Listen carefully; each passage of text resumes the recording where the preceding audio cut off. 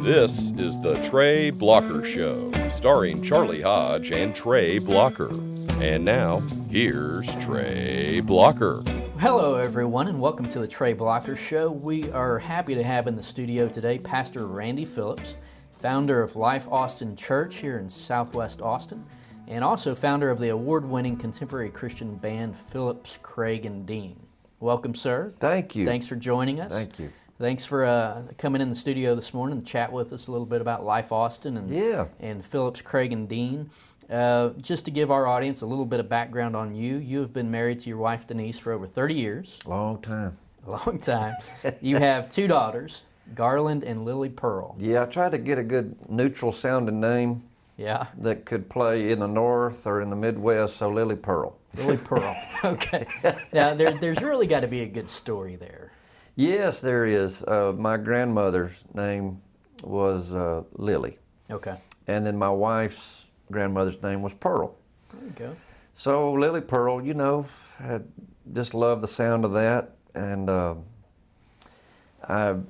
it has so much heritage. Right. And it's meaningful. And so she's a combination of both of those. Gotcha. Very good. Personality-wise, too, huh? Definitely. Okay. More like Lily than Pearl. How old is Lily Pearl these days? Lily's 14. 14. And Garland's how old? She's 28. Okay. She got married about a year ago. And that boy, that boy, he is packing her up and moving her. Uh-oh. I'm so unhappy with him. I bet. Where to? Marshall, Texas. And do you know the big city you go to let your hair down? Marshall, Texas. Test my Texas geography. Charlie? Tyler? I'm going to say Odessa, maybe. No, Shreveport. Shreveport. Shreveport would be your best, biggest city. Mm-hmm. So that's when you know. So what is taking them to Marshall, Texas? He's a football coach. Okay, all right. So football coaches are kind of transient, like That's right. pastors. All right, very true, very true. Well, I thought for a second you were going to say he was taking her to Australia or somewhere awful like worse. Rhode Island or something. Yes. Okay, so you helped me recalibrate my disappointment. So, I mean, Texas is a big place, and it's a long drive from Austin to Marshall, Texas, but it's not the northeast, and it's certainly not the other hemisphere. Well, see, I know why I came to this today. You've helped me feel better about it. Good. Glad we could help. So, you are the son of a Pentecostal preacher. That's right. Did you grow up in Louisiana? Born there. Born in Louisiana. But my dad came to Austin. He was on his way to Dallas to start a church in Dallas. There's a small church in the Hyde Park area of Austin that said, would you come over and just fill in the pulpit for Sunday? Okay. So he did. And they said, could you stay Monday? And so he did. And this was back in the days where you used to have revivals. Right. I don't know if you remember those, but you just go all week. Could you stay Tuesday? And he did. That was 50 years ago. Oh, wow. Okay. He never left. So I started first grade here in Austin, and I've been here all my life. Oh, wow. I love this place. When I started school here, Austin was 250,000 people. It's bigger now. It's changed a little bit, just a tad. Traffic's about the same. It's certainly not getting any better. Despite all efforts. Well, what spurred that change to grow the roots all of a sudden? Traveling around, kind of a ministry based on the road, and all of a sudden take up roots. I mean, was the job meant to be permanent? For my dad, you know, he was called an evangelist. An evangelist, you don't have a home. You just kind of go church to church. And when he came to Austin, there was something that arrested his heart. And the people, there was only about 40 of them, and they were struggling so bad. He just said, you know, I'll stay a week, and then I'll stay a month, and then the city gets a hold of you. The city has a soul. That's right. And just fell in love with Austin. Who wouldn't? Everybody's fallen in love with Austin. Sure, sure. And it just, you know, days turned into weeks, months, and the restless heart of an evangelist became a pastor. Mm-hmm. So it's the only city I've ever known. Right, right. So as the son of a preacher, was there a point in life where you thought, you know what, I'm going to be a baseball player, or I'm going to go be an engineer or a lawyer, or did you just always know this is what you were supposed to do? Well, my dad, you know, I hang around a lot of preachers' kids, mm-hmm. because I'm one. Just, you know, that's the world that I've known. And I have, when I talk to other preachers' kids, they have so many horror stories. Their dad's one way in front of people or in the pulpit. At home, he's a tyrant, he's a bully, he's a hypocrite. So I see a lot of my peer preachers' kids, mm-hmm. friends, they just like, I don't want anything to do with that. Right. That wasn't my experience. My dad was authentic. He, full of integrity, passionately loved people, passionately helped people, really invested in the work of God, wanted to see people's lives bettered. Right. And he just felt like the gospel was good news. It was good news when he presented it at church, and it was good news when he presented it at home. Sure. I never saw him different. He wasn't duplicitous. He wasn't flipping a switch. And it was so compelling to me. I loved it. So I wasn't repelled by it. Sure. I was attracted to it. There was those moments when I went to college that I was trying to figure out faith on my own. Right. Because it was, you know, something I grew up being spoon-fed, and then there was those moments where, let's see if this is really real. And I had that encounter for myself. But my dad, my mother, musical, creative, mm-hmm. fun, they made it so compelling that it was not something I ever ran away from, but I was called to. So right. I just love it. Both of your parents were musical? Yes. Well, my dad's interesting. He can't sing at all. I don't know if he's listening right now. I guess he will. But hopefully so. He can't sing, but he's a creative. Okay. He understands music. It's the weirdest thing. He'll say to me, "That's in the wrong key," and I'll think to myself, "How would you know that?" But sure enough, it's in the wrong key. Right. He'll say that sounds flat. And I'll think to myself, what would you know about flat and sharp? And he was right. So he's a tremendous orator, okay. A wordsmith. Right. So the combination of having that, plus my mother is musical. Ever since she was a little girl, she played piano, B3 Hammond organ. You have never heard the B3 Hammond organ played like my mother. She is fantastic. And you know, my dad will speak, and when she feels like he needs to go ahead and wrap up, she'll go get on the organ. Nice. And he'll bring it to a close. And I remember one time in church, she felt like he'd gone long enough. Right. So she went over there and got on the B3 Hammond organ. And he turned her and he said, "Wanda," that's her name, "Wanda, I know what you're doing. I'm not through yet." Get back off that organ. You know, I think if more people had someone to play them off the stage, that's right, it wouldn't be a bad thing. Uh-huh. No. Some closing music that just starts coming in. And in closing, wrap it up, folks. So, did your mother teach you to play the organ or the keys? No, sadly, I wasn't attracted to that. I was more interested in percussion and drums. Oh, okay. So I'm a drummer, percussionist, and I don't know, a lot of beating and banging, but I just grew up loving music. Right. My dad, even though he was a pretty conservative preacher, he would always bring into the house Motown music, Ray Charles, Aretha, gospel stuff, Temptations. That's where that organ came from. And that's all that the Pentecostal roots they have in there, embedded in there, is soulful music.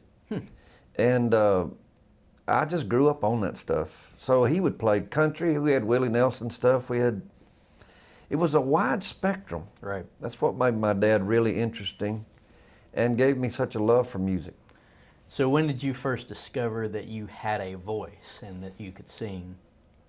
They tell me that when my dad would evangelize all around the country, that they would go into a restaurant, and I was 3, 4, and they would stand me up on the table, and all the waitresses would come around, and I would sing. And then I'd try to take an offering, of course. Never miss an opportunity to take an offering. That's right. Payable in ice cream. So it all started because you were trying to impress the ladies. I guess so, yes, and I still am. So fast forward, in 1991 you formed Phillips, Craig and Dean. I did. What was the impetus for this? Well, trying to see if is there something. I grew up in church. The other two guys, Dan, Dean, Sean, Craig, both friends of mine, they grew up in church. They're preachers' kids. I just kind of knew them from my church circles, and they're just phenomenal people. But they're also tremendous writers, creatives, singers. And so one day I just said, I wonder if I got these guys together, we could do something. And here was my big goal. Create an album and sell enough to pay for it. That was my big goal. We're still trying to recoup. And so I got the guys together and I said, let's do 2 or 3 songs, put it on a demo here. And Right. we did. And I sent them to some people in Nashville that I knew. They listened to them and they said, man, come up here. So I flew up to Nashville and they said, how many songs do you guys have? I said, 3. Can you put together a showcase for us? I said, I guess I could. I don't even know what that is. Right. And they said, well, it's like a concert. I said, well, we know 3 songs. It's going to be a short concert. It's going to be real short. And we're doing intermission. So we put together 10 songs, went up to Nashville. Reba McEntire was there. Oh, wow. And her husband at the time. Okay. And there was a very eclectic group of radio people and record people, and we were terrible. It was terrible. We couldn't remember the words. Oh, no. Oh, no. We... Nerves got to you. Huh? Yeah. And that audience is tough. I mean, they've seen everything, heard everything. Right. We're not going to impress them. So we just thought, this is a disaster. So after it was over, people were kind. We just came back to Texas, and about 2 weeks went by, and one of the guys called me and said, well, have you heard from them? And I said, no. He said, well, why don't you call up there and just thank them for letting us come in? So I called the record company president. I said, hey, I just want to thank you for letting us come up there. I know it didn't work out, but thank you for the opportunity. He said, what are you talking about? Didn't work out. Let's make a record. Oh, wow. That was 25 years ago. Well, and in those 25 years, you've had over 20 #1 hits. 25. Right. 25. Who's Okay. counting? Nobody's counting. Interestingly, when I was reading the background, and I kind of searched all over the internet for some background on Phillips, Craig and Dean, and interesting, one article described you all as the male version of Wilson Phillips. Okay, and then another article describes you as an adult version of the Backstreet Boys. Wow. Yeah, I don't know if you've seen any of this, but it's on the internet. You might want to scrub that stuff. Yeah, it must be true. Today, you're known more as a praise and worship band. So tell us what the difference is between the music that you were doing in the 90s and the music that you're doing today. In the 90s, it was pop music was infiltrating and sonically changing Christian music. Christian music was kind of Southern gospel and some black gospel, but mainstream radio music. It was just really taking shape. So you had Amy Grant Right. and Michael W. Smith and some of those people that were really, it was crossing over. And we came on at that time, and at that time, you didn't say the name of Jesus. They were real strategic about, let's not say the name Jesus. Let's Like just wink, wink, nudge, yeah, nudge. let's say you. I love you. Let's don't say I love you, Lord, or I love you, Jesus. So they were kind of sterilizing the lyrics so that it would play to both a secular audience and a Christian audience. Sure. Well, that's not who we were. We just straight up church boys. Right. So we just said, let's just be us. And it was the three-part harmony that's kind of forged in that country meets gospel, meets contemporary. It's just that blend, the harmonies. It just was something that we were just straight up, Christian, and I remember there's a song called Favorite Song of All. It became a #1 song for us. And the guy, Dan Dean, who wrote it, he was just warming up his vocal in front of the mic. And right before he started singing, he just said, I love you, Jesus. And the producer kept it. We thought he would just, they would throw that off, but he kept it. And it's on the album. And most radio at that time, Christian radio, which was really getting big, it's the first time they'd heard the word Jesus on Christian radio. Wow. In years. And to this day, when I hear that song and I hear him say that, it touches my heart. What's the name of the song? Favorite Song of All. Okay. I just picture someone in that radio station running down the hall with a piece of paper. He said Jesus. I can't believe it. Man the phones.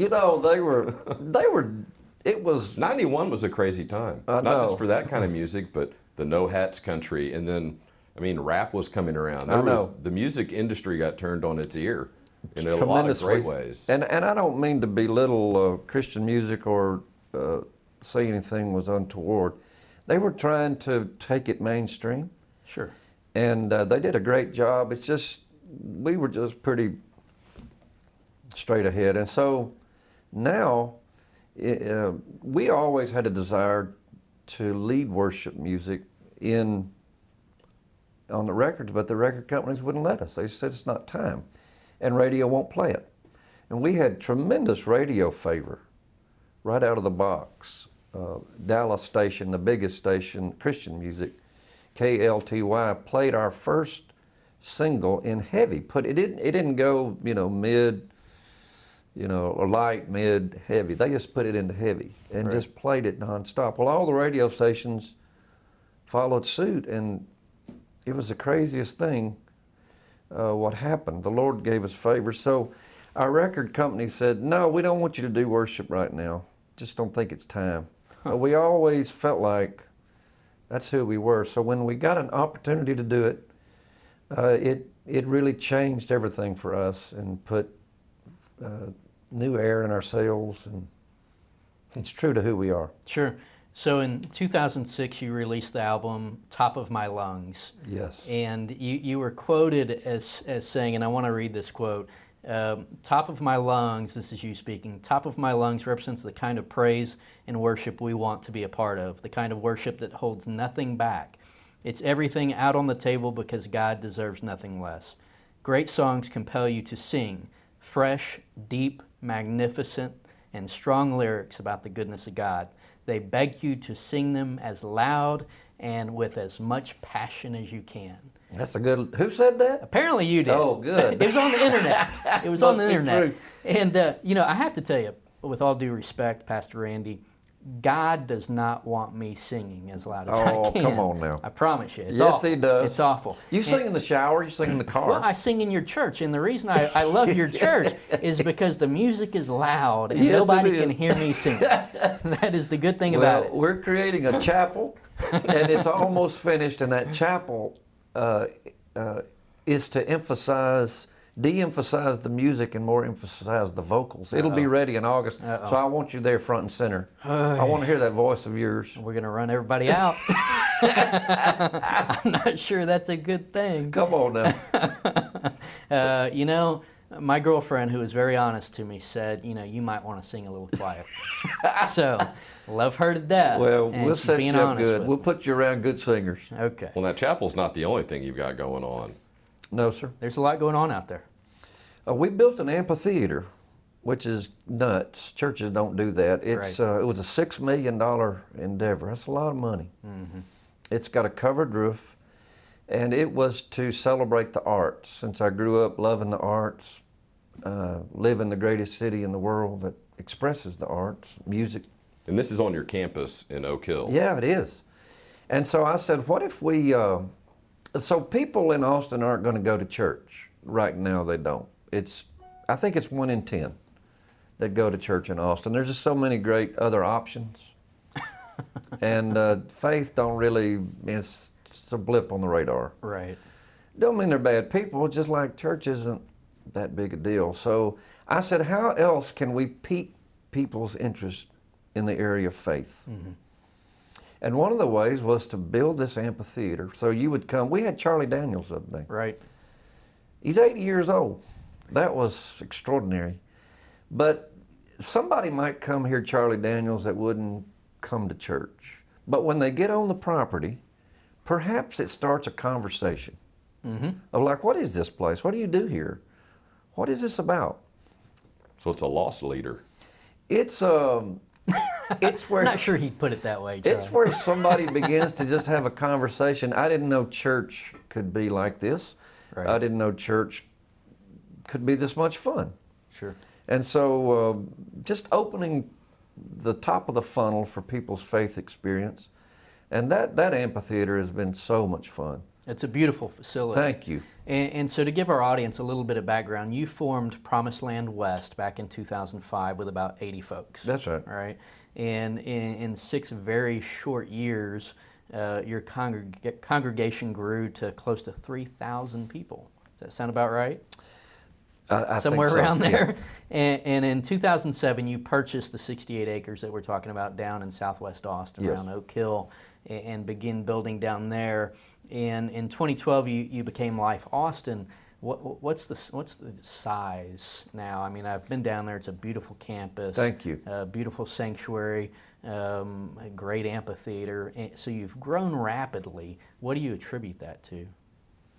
An authentic encounter with Jesus. Nothing phony, nothing fake.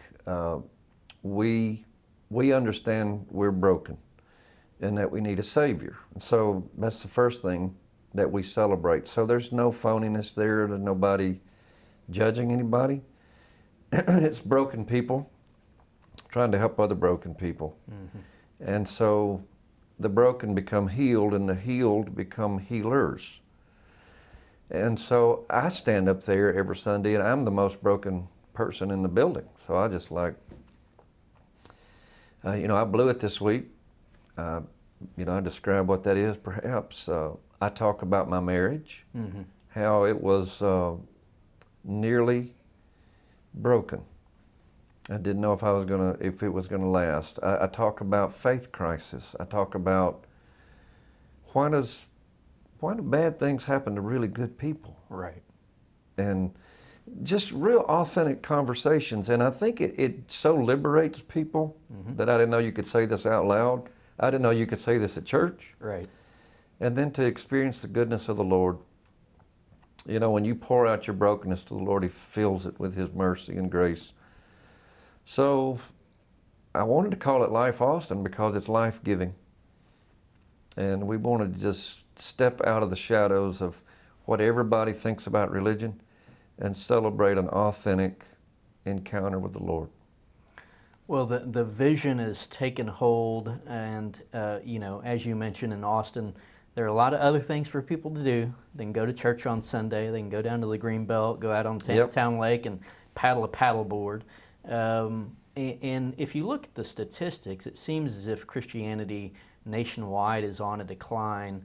But at the same time, while we see those statistics, we also see this rise in growth in churches such as Life Austin, like Austin Stone here as well. So how do those two make sense? I mean, is it just the fact that you're being more authentic? It's a come as you are type of experience? Is that what accounts for that? It is, and people that encounter it find life. And so their faith awakens. So we have an acronym, ACTS, ACTS. The T is for transformation. We live to see everyone's life transformed by the power of Jesus. So what does a transformed life look like? A would be awakened spiritually. There's a spiritual component of everyone listening, of everyone who's ever lived. It's a divine fingerprint of God. And when you become awakened to that fact that your body, soul, and spirit, you're 2/3 more spiritual than you are physical. And when that becomes a moment where you're awakened to that, it's beautiful. C of the acronym is connect and authentic relationships. So I say to you, you've had experiences in life. You've had brokenness. You've had triumphs. Could I partner you with someone who's experienced a brokenness right now? Right. And so you step into somebody's life, and it's so fulfilling. And then the S of ACTS is to serve the community and beyond. So very missional. Mm-hmm. We give millions of dollars away to great organizations in the community. We call them our strategic partners. So we say, who's knocking the ball out of the park in Austin, Texas, in the area of homelessness, abuse, sex trafficking, any of those issues? Right. Who's really doing it well? Instead of us competing with them, let's just throw gasoline on the fire they've already built. Mm-hmm. Sure. So that's the S part, and then we put human resources and financial resources in it. And I think when that trifold kind of trifecta of transformation happens to a person, it's attractive. So somebody like you would come to Life Austin, and people would comment about you and say, have you lost weight? Have you, what have you done? You're just different. You seem different. What's different about you? And all it is we introduced you to an authentic relationship with Jesus, and you became awakened. Sure. And it influences how you treat yourself, how you treat your friends, and even how you treat your enemies. Right, right. So what, when you cross somebody, I mean, a lot of people are intimidated by going to church, and they feel like there's a lot of judgment when you walk through the door, right? And the best quote I think I've ever seen to kind of change the way people think about that is someone said, church is a hospital for sinners, not a museum for saints. Oh, that's good. Right? I like that. And so, I'm constantly, I've got friends who don't go to church very often. I feel like they're intimidated. What suggestion would you give to me when I'm talking to those friends and trying to encourage them to come to Life Austin and check it out? Everybody has those moments in life where you kind of look up to God, and you either say, why me, or why did you allow this to happen, or you say, help me. But it's that awakening. Sometimes your education, your academia, your financial resources, your contact list, sometimes you just come to the end of something. Right. And it could be where the doctor says to you, this isn't good. Or where someone you love says, I don't want to be part of your life anymore. Mm-hmm. It's just those moments in life that we all get, and you just wonder, where do I turn? Mm-hmm. I think those are the prime moments that we say, come, let us introduce you to something. And sometimes they stumble in there, and sometimes they walk willingly in there. And however you come in the doors, what you find is this is nothing like what I expected. Right. This is so life-giving. Right. And so I just say, do you feel like you're flourishing? No. Well, why don't we try something different? And just give it a try. And listen, if this doesn't work for you, in 30 days, we'll refund your misery. We'll give your misery back in 30 days, but give us a try for 30 days. Sure. And see what you think. We started a campus at Austin City Limits. I've been to it. And so there's the Willie Nelson smoke, and then there's the Holy Smoke. We brought the Holy Smoke. And it's so neat because we have a great music band down there. They're Right. great. Right. And the message is my message on the screen. But people just come in off, they're just walking down the street and they hear the music. They come in. This is church because you got dogs sitting there. Right. You got people in shorts. So your plan kind of worked. It when did. the 68 acres, you said you thought it'd be a way to bring people in and have all these amenities. And to grow from 80 to 3,000, do you contribute most of the growth to neighborhood folks wandering in, or are these people of faith that moved here specifically? I mean, are you converting neighbors?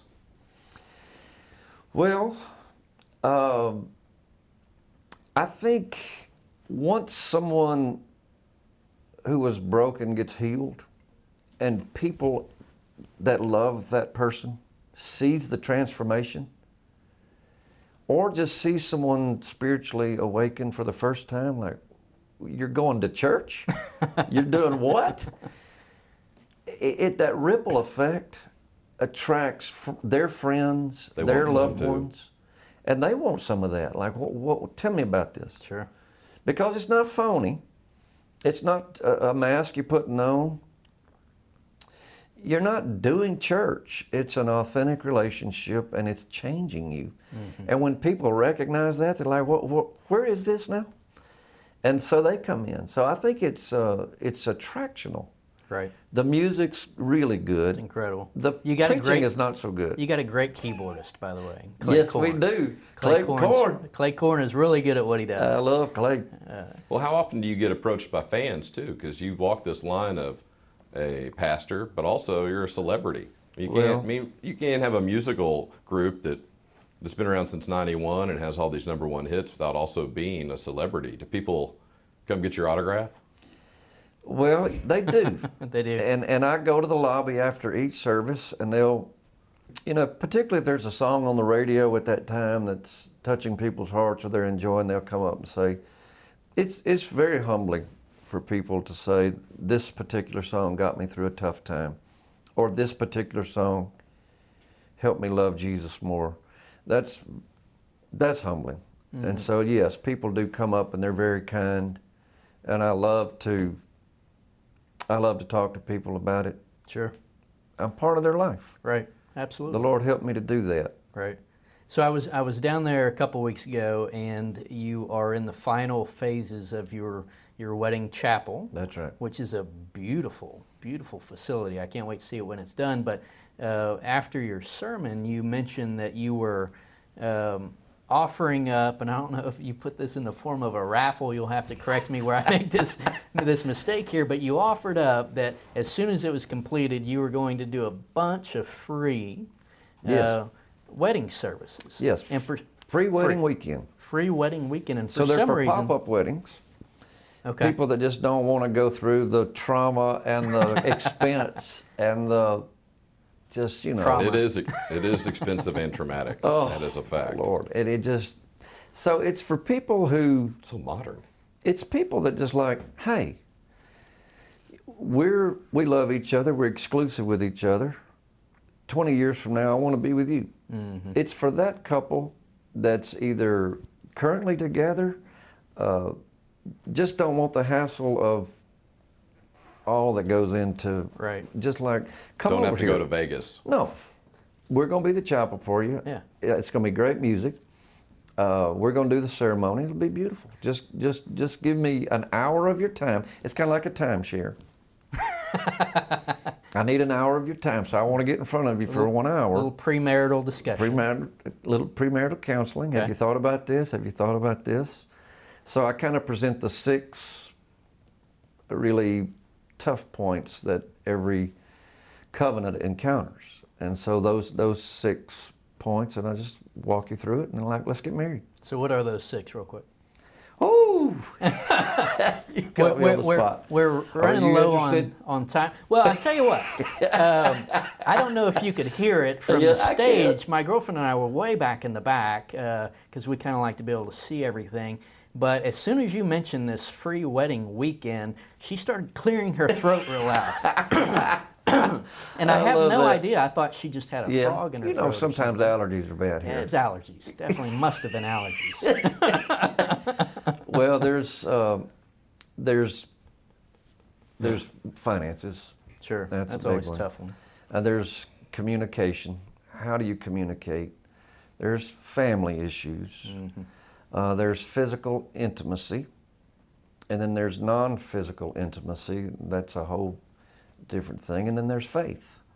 Those are the 6 that I see people really, they get sideways with each other pretty quick. Sure. So we kind of address those and say, have you thought about these? And how are you going to address them? And just give you things to talk about. Right. So how many of those you think you've navigated? You know, I think we're doing pretty well. Okay. I think we have a good open conversation. All I right. don't want this to turn into online counseling here. I mean, on-air counseling, I mean. So I'm going to change the subject now. Okay. Well, and actually, we're running out of time. How convenient is that for me? Well, that's, yeah, you did that It well. sounded fishy all of a sudden. Yeah, seriously. I really enjoyed this. Pastor Randy Phillips, thank you for coming on the show. As you well know, we like to end each episode with some words of wisdom from our guests. If you have anything you'd like to share with our audience, we'd love to hear it. Well, thank you. I think one of the things that challenges me as a pastor and just interacting with people is the words of Jesus when he was on the cross. He spoke 7 times. And so if you've only, you know, the final words of someone are very important. If he's going to speak 7 times, you only got 7 things left to say. What is the first one out of your mouth? And he says, Father, forgive them, for they don't know what they're doing. I've always thought that was curious because, of course, they knew what they were doing. They've been planning this for years. But the Lord says, no, they don't know why they're doing it. So I learned from that this important lesson, and for those of you listening, that people are not against you. They're just for themselves. And it helped me not to take things so personal. People are not against you. They're just for themselves. Right. So if that helped anybody, there you go. I'm sure it did. Pastor Randy Phillips, Life Austin Church, thank you for coming in today. Thank you. And thank you for sharing your message with our audience. We typically close out our episodes with some fancy outgoing music and a fancy Charlie Hodge outtake. But if you don't mind, I'm going to play the song that you mentioned earlier, favorite song of all in this episode.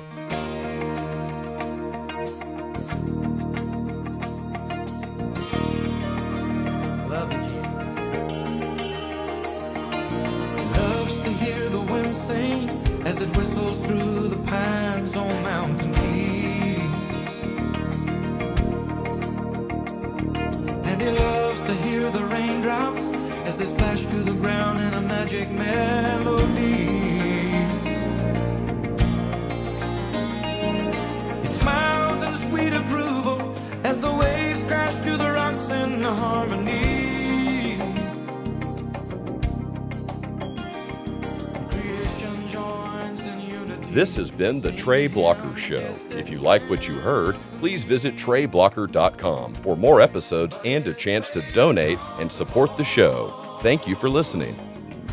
Is the song of the redeemed. When the lost